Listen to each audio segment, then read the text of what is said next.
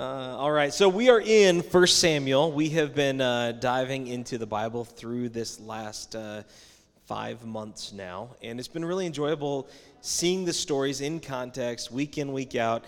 And Laura was lamenting to me because I've asked her to preach in July about how hard it is to take a whole book or a section of a book and preach on it and then move on. And it's difficult. Week in, week out, I have to pick one thing to talk about out of chapters and chapters that we're going through. Okay, 2 or 3 sermons I cram into one and make too long. Thanks, Clint. You're right. No, yeah, that's totally the risk week in, week out. I have most 1.5 sermons today, so it'll only be, too long, not way too long. So we are in 1 Samuel, and we've been walking through book after book, and we just finished up with the Judges, and the first few chapters of Samuel is about the transition from the type of a nation that's ruled by judges and the type that's ruled by the king. And so Samuel is a special character who has lots of different roles that he plays in the life of Israel, and he is the one who ushers in the age of the kingdom. So Samuel grows up. He grows up in the house of Eli, who was the priest at Shiloh, and he learned about the law. He learned about his role as a priest, as an intermediary between people and God. And we see in Samuel, he's an archetype of Jesus and of Christ. He shows us a bit about who Jesus is. He has this role as a prophet where he speaks for God, he hears from God, and speaks the truth of God to the people. And he does that time and time again, not just to all the people, but to particular people along the way. So Samuel has this important role as a prophet. He's also a priest. He's trained in the work of the altar and the Yahweh system of bringing sacrifices and worship before God. So he's an intermediary between people and God. He's also takes this role as a judge, and a judge was this ancient role over Israel where they were, in a sense, again, an intermediary between them, the people of Israel, and God. And also, as a judge, you are the one who brings justice to the people. Your responsibility is to, among the people, when there's disputes over land, when there's disputes over food, when there's disputes over anything in the land, the judge was the ruler in bringing God's justice to the people. And so, these are all roles that Samuel had that Jesus will then fulfill in their entirety when he comes. And that's how we're reading the Bible. That's what we're doing from beginning to end, is we're looking at the Bible and saying, what does this tell us about who God is, about what he wants from us, and about who Christ is and how to walk in the way of Jesus. So week in, week out, we're just learning a little bit more about what that looks like. And this week we're going to add kind of the ultimate role to symbolize for the people who God was meant for them to be, which is a king. And God is going to tell that story in some important ways. And last week we watched the Bible Project video from 1 Samuel. I think if you haven't watched that, go back, because I'm going to be referencing some of the story that it touches on. But you have the people of Israel are they've taken over the land of Israel. They are pretty much ruling over the land of Canaan, but there's these tribes of different groups that they hadn't driven out, who were too strong to drive out, or they were too lazy, or they didn't listen to God, and God left them there as a means of his justice and judgment, and also in preparation for Israel's role over Canaan. So what happens is the ark is taken by some of these tribes. It's taken away, and this tribe then, Israel brings out the Ark of the Covenant, which is supposed to symbolize God's presence with them into war, and they treat it like a magic talisman. They treat it like it's some magic thing that if they hold up, then it'll be magically empower their army to win. And God's like, that's not the way I work. You respond to me. You do what I say. You take the ark where I tell you. You don't use me to get what you want in this world. And that's what they had done. And so the ark is taken from them. And the people who take them, this tribe then experiences all these plagues, and then the Philistines who took it, they're like, you know what? these plagues aren't worth it, and they give the ark back to the Israelites because they don't want the plagues that came with us.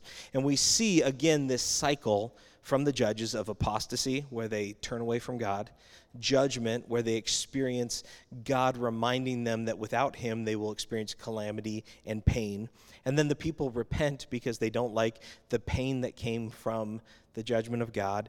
And then God restores them into a right relationship, and he blesses them. This is the cycle of Israel throughout their entire history, over and over and over again. Apostasy, judgment, repentance, restoration. Okay? And then Samuel's sons, they come along, and like Eli's sons, they're kind of terrible. And Samuel's about to die, and the people say, "Don't leave us with your awful sons."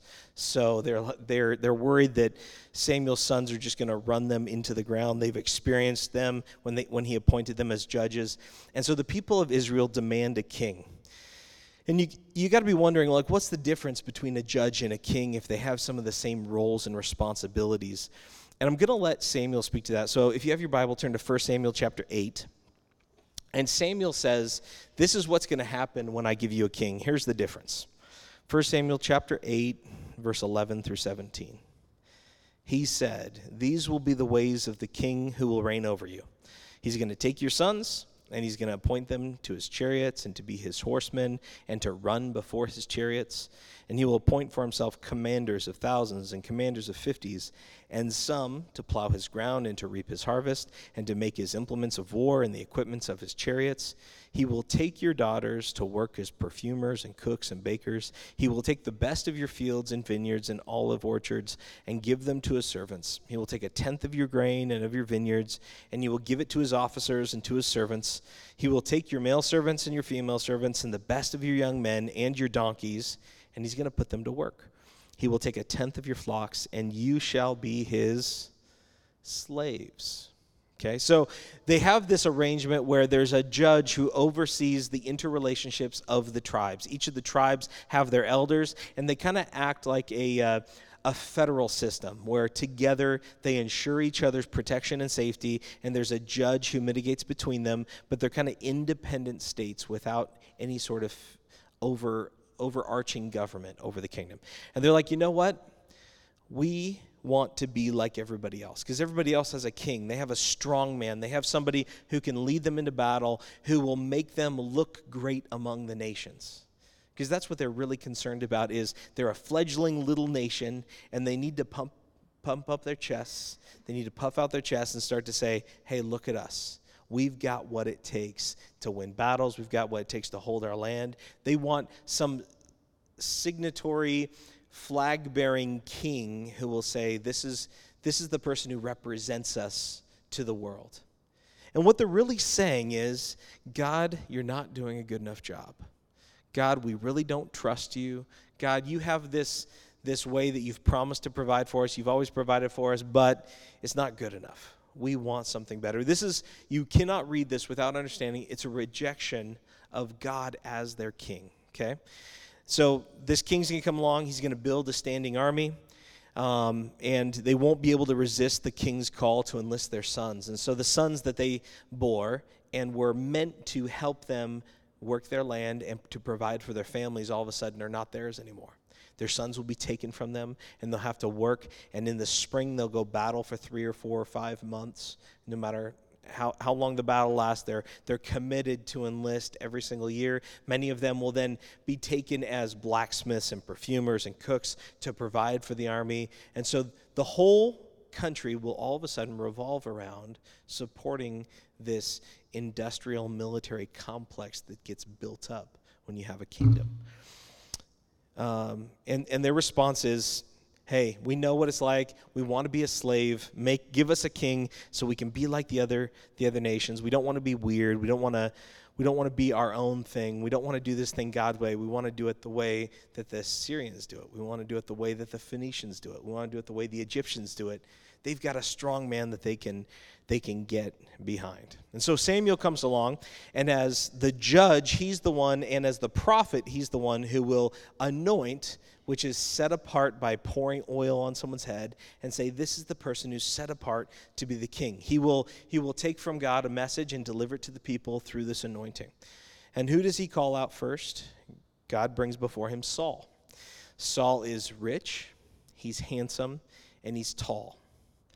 Pretty good qualifications, right? Like that's literally like why he's chosen. He's rich, he can build an army, he can kind of afford to he has enough capital to kind of build a federal system.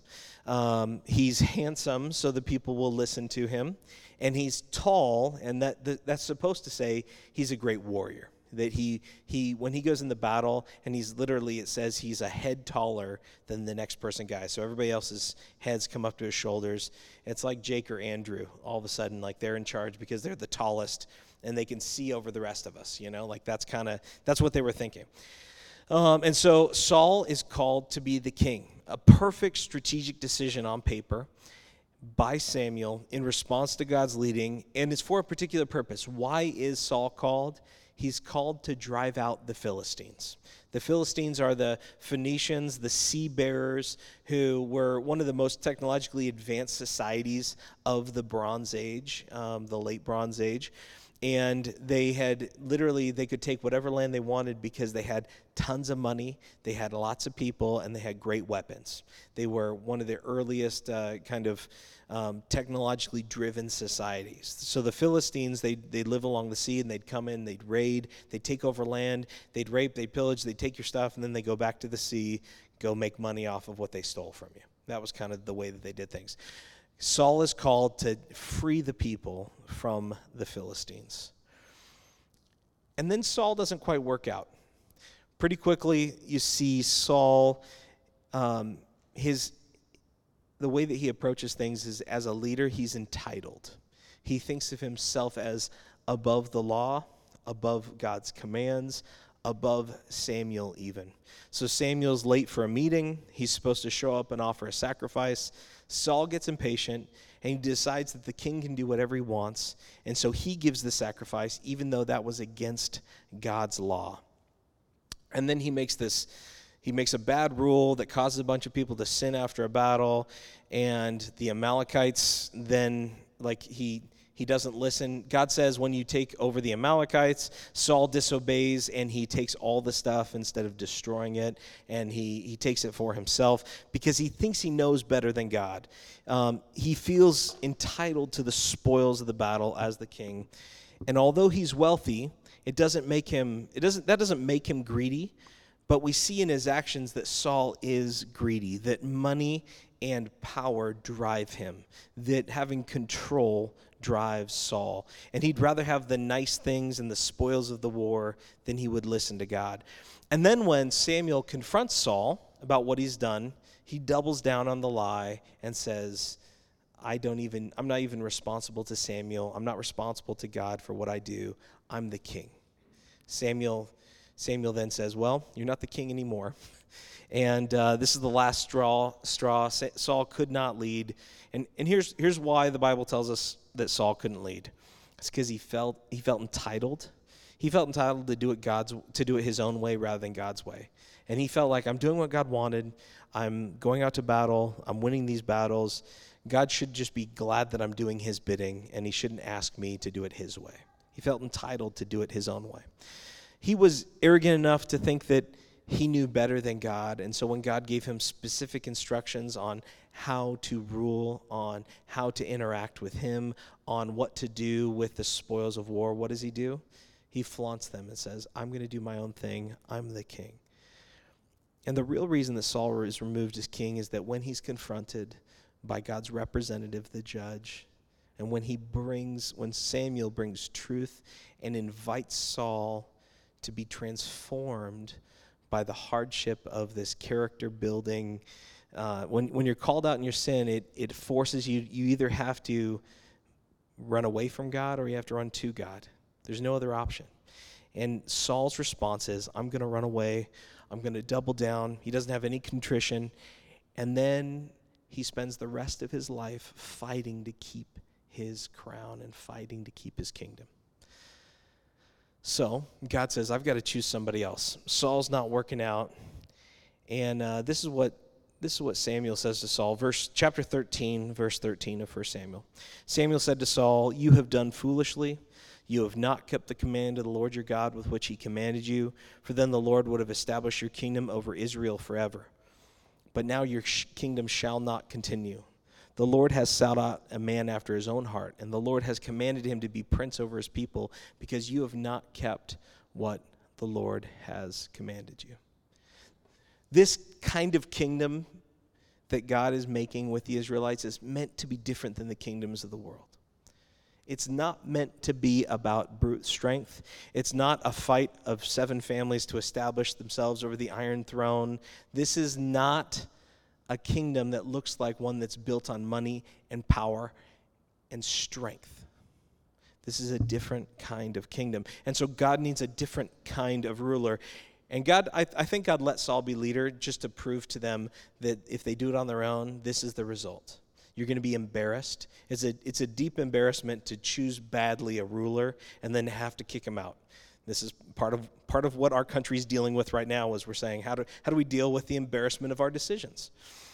And at that time, this was a true embarrassment because God had chosen a king, and the king didn't work out, so now they have to get rid of him, and they have to have a civil war to deal with Saul. But this kind of kingdom that God is making is a different kind of kingdom where instead of us being the king and the people obeying us, God is the king. The king is an under-shepherd who listens to God and does what God says. He's not God himself like the cultic rituals of the people around them. They believed that the king was a representative of God in that he was God himself and he could do whatever he wanted. But the kind of king that comes with Yahweh is someone who is responsible to God for all of his decisions, to listen and do things God's way. So instead of owning the people and owning the land, the king of Israel was meant to be a steward, one who was responsible to care for the things that was entrusted to him. And so now we have today's story. We're on to king number 2, and instead of rich, tall, and handsome, there's a different set of criteria in this one, and it's one who's after God's own heart. So if you would, go to 1 Samuel chapter 16, verse 1. And the Lord said to Samuel, "How long are you going to grieve over Saul? I've already rejected him from being king over Israel. Fill your horn with oil and go, and I will send you to Jesse, the Bethlehemite, for I have provided for myself a king among his sons." Samuel said, "How can I go? If Saul hears it, he will kill me." And the Lord said, "Take a heifer with you and say, I have come to sacrifice to the Lord." So Samuel's worried that the word's going to get out that he's anointing other kings and Saul's going to kill him. That's probably like a legitimate concern. If you have a king and you're anointing extra kings, people get mad, so you got to kind of do it under the radar. And so he says, hey, take a heifer and pretend that it's just a sacrifice, that there's nothing special going on. So Samuel takes with him a heifer to offer a sacrifice with the family of Jesse. Verse 3, "And invite Jesse to the sacrifice, and I will show you what to do. And you shall anoint for me him whom I declare to you." Samuel did what the Lord commanded and came to Bethlehem. The elders of the city came to meet him trembling and said, "Do you come peaceably?" They were a little worried. They had heard about Samuel. They knew that when Samuel showed up, it was probably bad news. Like somebody was in trouble, they've done something wrong, and he's bringing God's judgment. So they're a little worried. And they're like, "Do you come peaceably?" And he says, "Peaceably I've come to sacrifice to the Lord. Consecrate yourselves, go clean yourselves, and come with me to the sacrifice." And he consecrated Jesse and his sons, and he invited them to the sacrifice. And when they came, he looked on Eliab and thought, "Surely the Lord's anointed is before him," which is the oldest son. And the Lord said to Samuel, "Do not look on his appearance or the height of his stature, because I have rejected him. For the Lord sees not as man sees. The man looks on the outward appearance, handsome, rich, tall. But the Lord looks on the heart." Then Jesse called Abinadab and made him pass before Samuel. He said, "Neither has the Lord chosen this one." And Jesse made 7 of his sons pass before Samuel. And Samuel said to Jesse, "The Lord has not chosen these." And then Samuel said to Jesse, "Are all of your sons here?" And he said, "There remains yet the youngest, but behold, he is out keeping the sheep." And Samuel said to Jesse, "Send and get him, for we will not sit down until he comes here." And he sent, and he brought him in. Now, he was ruddy. Now, what does ruddy mean? It literally means he's like fair-skinned, probably like a blondish with light skin. We don't know the full cultural connotation, but that's what that means.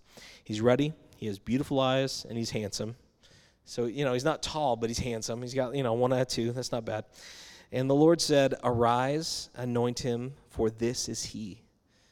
And then Samuel took the horn of oil and anointed him in the midst of his brothers. And the Spirit of the Lord rushed upon David from that day forward. And Samuel rose up and went to Ramah. David is the youngest son of an unimportant family. Now we know that Saul is highborn. He comes from wealth, and he comes from an important family of the tribe of Benjamin. But Jesse is an unimportant member of a smaller tribe in a backwater kind of town like Bethlehem. David is the youngest of 8 sons, which means he has exactly 0 birthright. Like, there's nothing he's going to get when his father dies. He's going to either have to go find some new land, or he's going to work for his oldest brother. That's the options he has. He's even the one who belongs with the sheep. He's treated like a servant. He's treated like one who doesn't belong as a part of the family.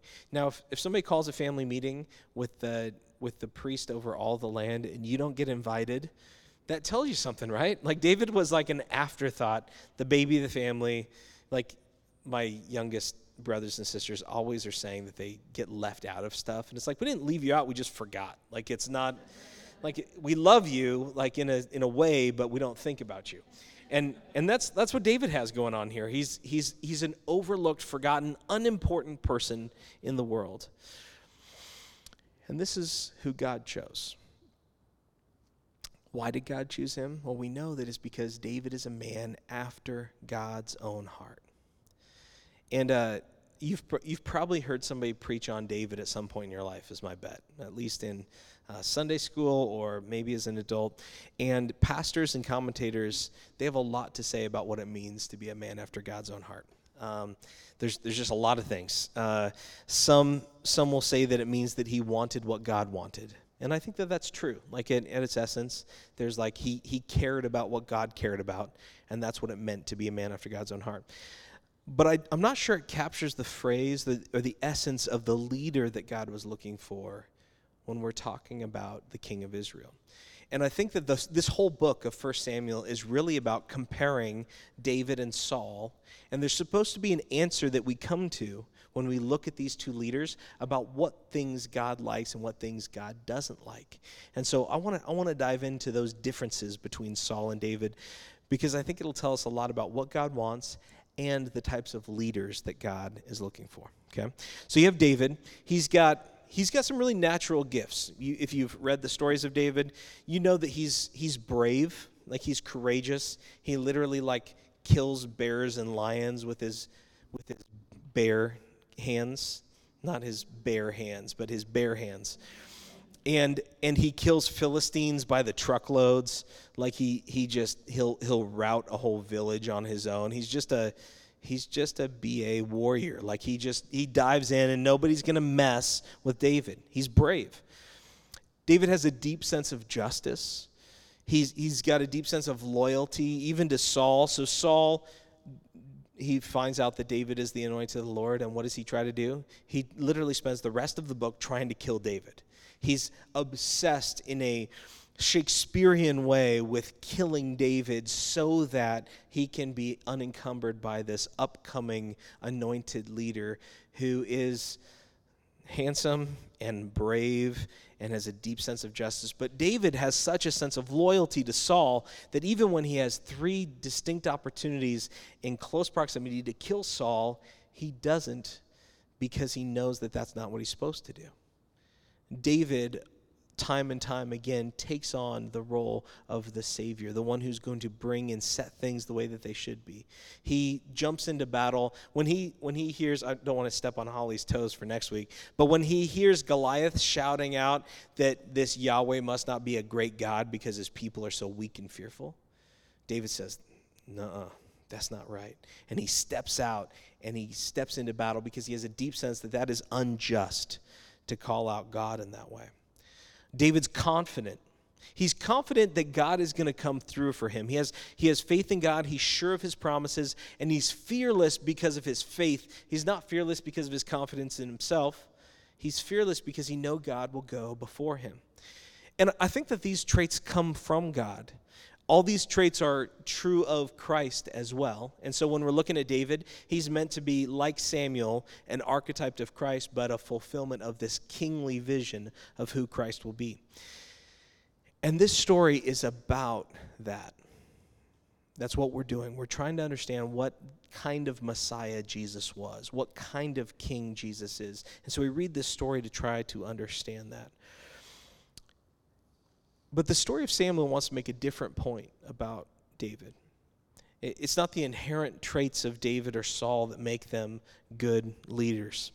It's not about how good they were strategists or how good they were at developing leaders. It's not because they're handsome or ruddy or rich or poor or highborn or the youngest of 8 kids or short or tall. The writer of this book, he wants to contrast the two ways that David and Saul respond to authority and respond to criticism and the way that they handle power. Because that's the difference between David and Saul, is in those 3 things. How they respond to authority, how they respond to criticism, and the way that they handle power. Because that will reveal their true nature, their true character. So let's look at it. Saul doesn't listen to the commands and the authority of God. He flaunts them and does whatever he wants. Saul, he sends weaker, young, small boys to battle for him rather than stepping in. He cowers in his tents, surrounded by the guards, thinking that he's above battle. He's above the dirty work of going to war. Saul doesn't listen to the voice of God's anointed priest in Samuel. He doesn't listen to God's prophet. He doesn't listen to God's judge. He does things the way he wants. Saul, when he's confronted with criticism from his actions, he lies and he doubles down and he doesn't repent, and then he does the same thing again 2 chapters later. You're starting to get a picture of the kind of guy Saul is. Saul thinks of himself as entitled to the goods that he wins from battle, and even when God is the one who provides the victory in the war, he takes credit for what God does. This is the type of leader Saul is. Saul thinks that he shouldn't have to wait on God, he shouldn't have to wait on Samuel, and that he's going to do things his own way, in his own power. The rules don't apply for him. So this is Saul, and what the writer of Samuel is saying is that whatever Saul is, don't be like Saul, okay? Whatever Saul does, that's not the stuff I want. I have a different picture for you, and it's David. And here's how David responds to some of those same things. David trusts in God's timing. He trusts that God will remove Saul at the right time and that he'll be elevated to king when it's the right time. Instead of usurping the power of Saul, he trusts in God's timing. And even when Saul tries to kill him, he responds with mercy. Even when Saul is literally in the cave going to the bathroom and David is standing behind him in the dark and Saul is out loud saying how he's going to kill David, David does not take his life. Be like David. David trusts in the promises of God, that God will come through in the fights with the Philistines, with the battles he's going to face as a king. When he's on the run from Saul among the Moabites, he trusts God and he leans into God's character. He knows and he's seen God come through and he puts his faith in God. David, when he comes to the priests at Nob, he honors them and they invite him in. When Saul comes along, who read that part in their Bible app this week about Saul at the priest of Nob? What does he do?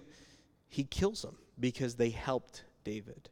Across the whole book, it's this contrast between David and Saul, what they do.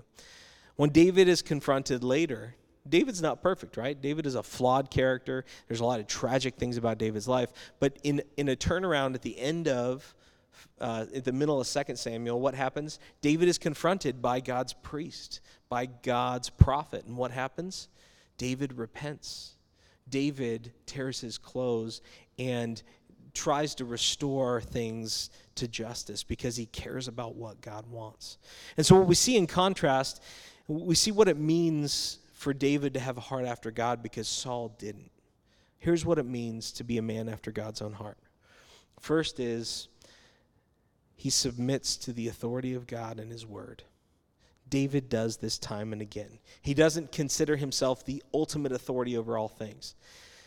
I'm not going to ask you guys to raise your hand, but I'm wondering how many of you feel like you are the ultimate authority over your life. How many of you live as if there's no one who's in charge of you, and that anytime you choose, you can do what you want anytime you want because you're in charge of your life? It's really easy to fall into that. We jokingly say, "I do what I want." like that's one of those, like, it's, you do you do what you want. Like there's this sense in our culture that there's no authority over me. Even my government has no authority over me. I submit to the laws because I want society to work well, but I'm my own boss. I'm my own king. But David submits himself to authority and to the word and the commands of God. The second thing we see in David that shows he has a heart after God is he's humble, he's unassuming, he doesn't feel entitled, and he sees himself as a servant. Under this big title of humility, do you guys realize that that's the way that God reveals himself most distinctly in humanity, as a suffering, humble servant? The God King of the universe showed us what it's like to be like him. Even with all the power over all things, he chooses to humble himself to take on these human bodies and then to humble himself to death, even death naked on a stick outside of Jerusalem. And so if we want to be the kind of leader, the kind of person who's after God's own heart, humility has to be the center of our character. And of course, like, this whole week I've just been battling in my own heart about, like, where does pride and humility show up in my life? Is my character look like this? And I hope you're starting to think about that too. The third thing we see that shows that David has a heart after God is this, that he has faith in God's faithfulness. He has confidence that God is going to come through. And that's what allows him to be humble. He can be humble because he doesn't have to put himself in a position of honor because he trusts that God will lift him to a position of honor. He doesn't have to do it on his own. He can submit to the authority of God because he has faith that God is good and that God is faithful and that God is just, and he doesn't need to make those things happen. God is going to do it for him. So I think the undergirding, like, this is what it's like to be like Christ, and this is what it's like to have a heart after God, is to trust God with everything that we have, because he's the one who has to come through for us for his promises. Saul is a tragic figure, and he's removed for one reason. It's his pride. His pride leads him to a sense of entitlement, to arrogance, that he's above the law and above God's prophetic words. His pride led him to this murderous rage towards David, towards jealousy. His pride led him to sin, to lie when he was confronted. His pride led him to this ultimate death while he was trying to kill David to maintain his place on the throne. His pride literally kills him. If you can't, like, this story is about pride kills and God destroys the proud, but he gives grace and he honors the humble. If you want a big idea of the book of 1 Samuel, that's the story. God brings low the proud and he lifts up the humble. God destroys the proud but gives grace to the humble. That's what we're talking about. And although David is a deeply flawed character, he can be impulsive, he can indulge himself physically and sexually. And as an older adult, he doesn't pursue justice out of loyalty to his kids, and it leads to this awful civil war. But in spite of all that, we see in David the fingerprints of the Lion of Judah, the good and powerful, mighty Messiah King who was to come, the one who will come from the lineage of David, who will be born the King of the Jews, Jesus, who is humble and contrite, who's slow to anger and abounding in love, who loves justice and trusts God and walks in the power of the Spirit. I just love verse 13 when it says, "Then Samuel took the horn of oil and anointed him in the midst of his brothers, and the Spirit of the Lord rushed upon David from that day forward." Like, that's a picture of this is what it looks like to be the kind of person who has God's heart. Is God's Spirit is literally rushing through you and in you and from you. And Jesus was that same way. David is like super important to the story of Israel. He's this godly, courageous, good, just king that ushers in the golden age of Israel. He brings peace internally and externally. He gathers the wealth needed to build Jerusalem and the temple. He unites the tribes. He drives out the Philistines. he gives them a taste, just a tiny taste of the shalom of God's kingdom.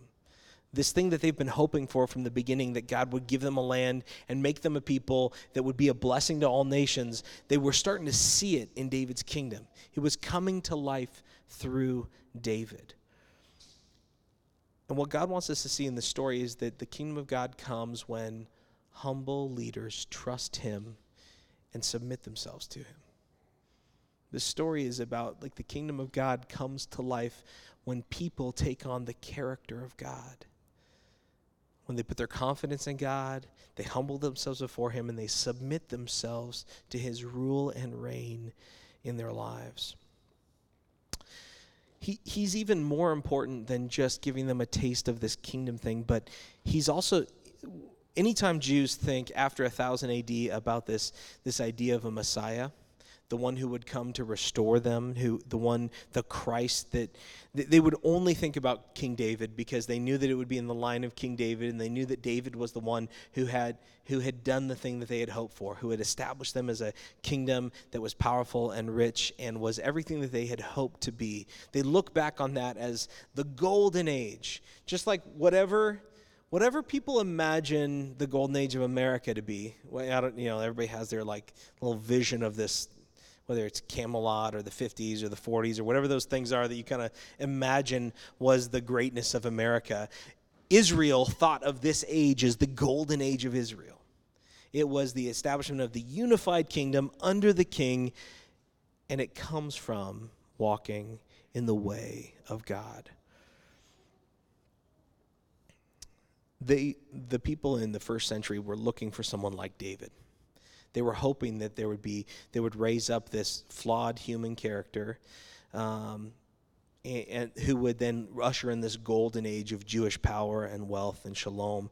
And instead, Jesus is a lot more like David than even David was.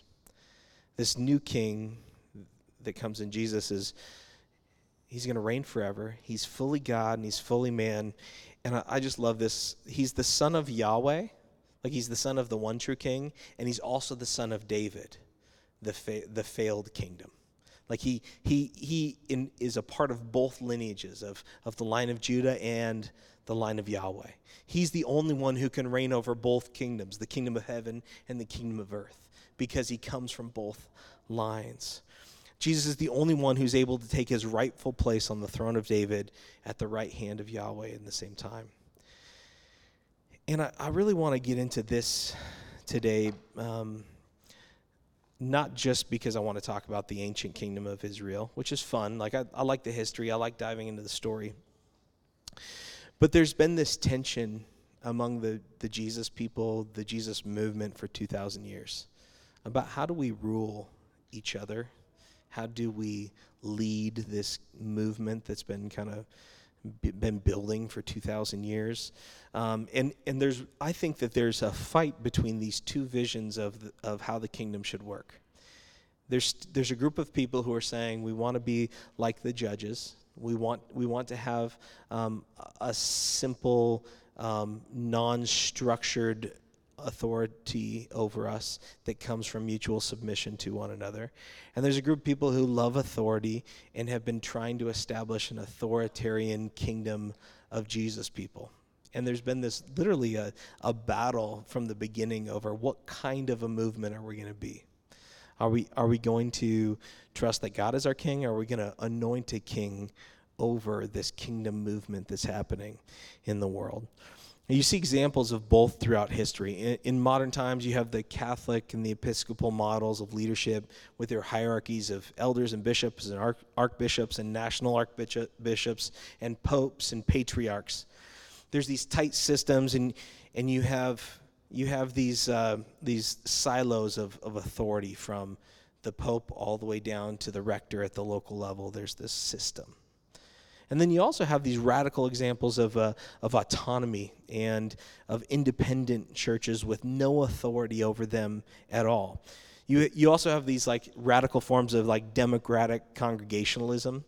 You have like spiritualized congregationalism, like the Anabaptists, the Quaker Friends, the Brethren. So like there's these ways that we've been kind of saying, how do we lead, and how do we lead well in light of this thing that we're trying to do? We have an important kingdom mission that we're all a part of, that we talk about week in, week out. But like, how do we form something that works for us? And as Redemption Hill, we're 18 months old. We've been growing real steadily, and we're at a point where we got to kind of figure out how this thing works. Basically, it's just been like me and a group of people who lead the different ministries. We get together and we talk about stuff, and for the most part, they just kind of empower me to make decisions. And we're at a point where we need to kind of figure out, what does it look like to have some sense of a structure to this nebulous thing we've been calling the Redemption Hill community. I think that the way that we organize ourselves as these little mini churches, it's important. But no matter what you do, whether you go for an authoritarian kind of model that's very rigid roles and structures, or you go for a little bit more of a nebulous, autonomous kind of model, neither model is going to save you from a bad leader. If you have a bad leader, a bad set of leaders, they can act badly in whatever situation you give them. Okay? And so, like, I want to focus less on the types and the structures of what we're doing. Now, I think that there are, like, bad structures that, like, are just patently not biblical. And one of those is that, like, you don't see in the Bible, there's no form of democratic governance in the Bible. Like, it just doesn't show up. It's a uniquely Western and mostly American and Baptist and Anabaptist. Like, there's this group that have, like, said that democracy is our highest value, and so it's how we're going to rule our churches. And fundamentally, that's just not a biblical way of doing things. And so we got to kind of ask, okay, like, that's the way we make decisions in the world, right? Whoever has the most money, they nominate people, and then we elect them, right? Isn't that the way that democracy works? But we do need to, no matter what kind of ecclesiology, it's not going to fix the type of leader that we are. You can't change how tall you are or how likable you are, for the most part. You can't change if you're born into a respectable family or if you come from wealth. You can't change how pretty or how handsome you are, although that's changing with modern technology. There's opportunities. If you can't change if you're a man or a woman. And in this world, those are going to be the deciding factors for who leads, right? That's how you decide who leads. You look at any organization, it's going to be someone who's incredibly educated, probably good looking, and probably tall, and probably a man. That's it. Like, you look around, you can pick the executive track, put them in there, and eventually they're going to lead the company. That's the way that our world works. But ultimately, none of those things have any bearing on the type of character that leaders inhabit, who you truly are. And so we need to look at the heart of God and watch leadership that we see in Christ, and then we seek out for ourselves those types of leaders that we want to follow. And fortunately, you can change your character. You can't change any external things, but you can change your true nature on the inside, because God transforms it as we walk in the way of Jesus. Those three things that we see in David, how he followed after God's own heart, how he was submitted to God, he was humble and he trusted God. Those are the essential ways that we grow in character and into Christ-likeness now. Did you see that?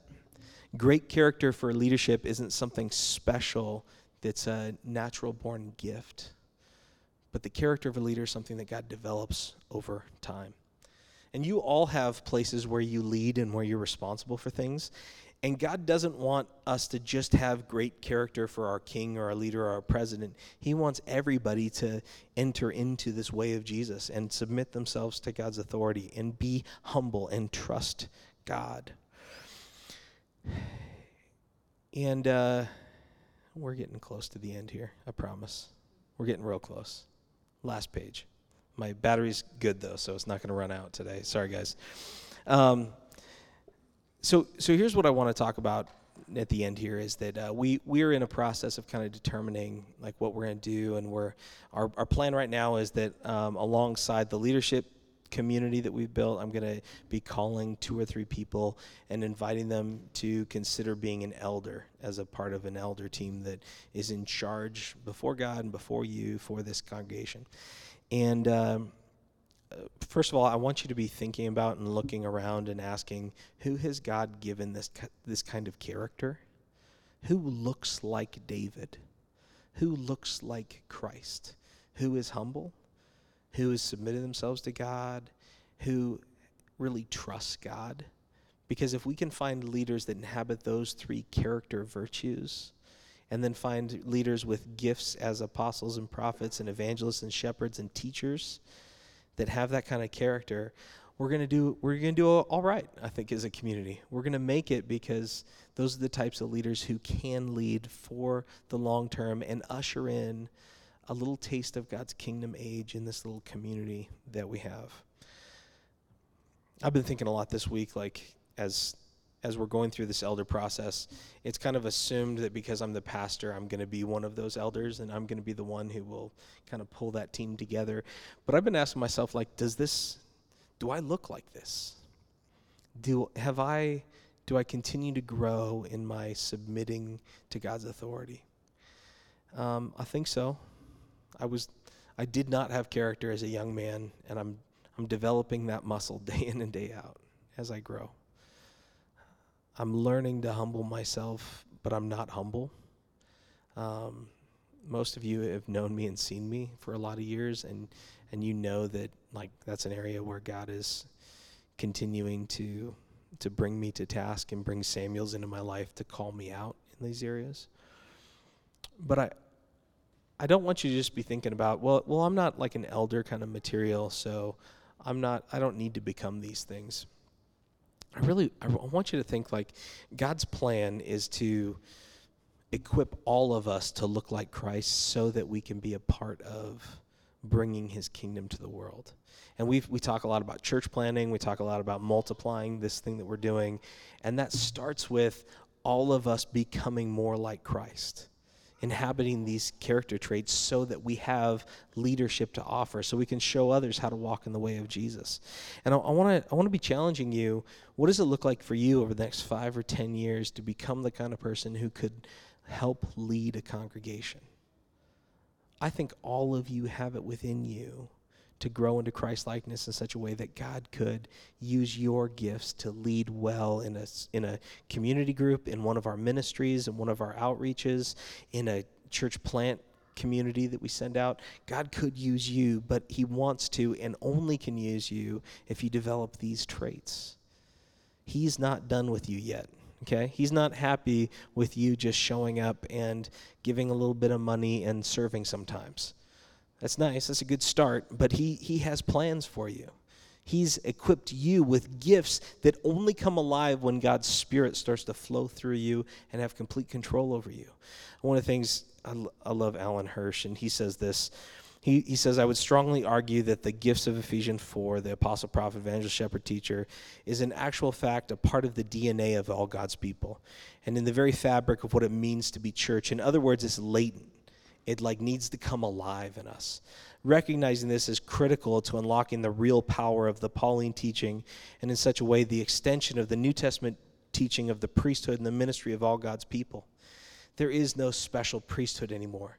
You guys are meant to be God's priests, a royal nation who intermediates between the world and God. And all of us need to come to life in the Spirit and see that happen. And it starts with humility. So let's pray for that right now.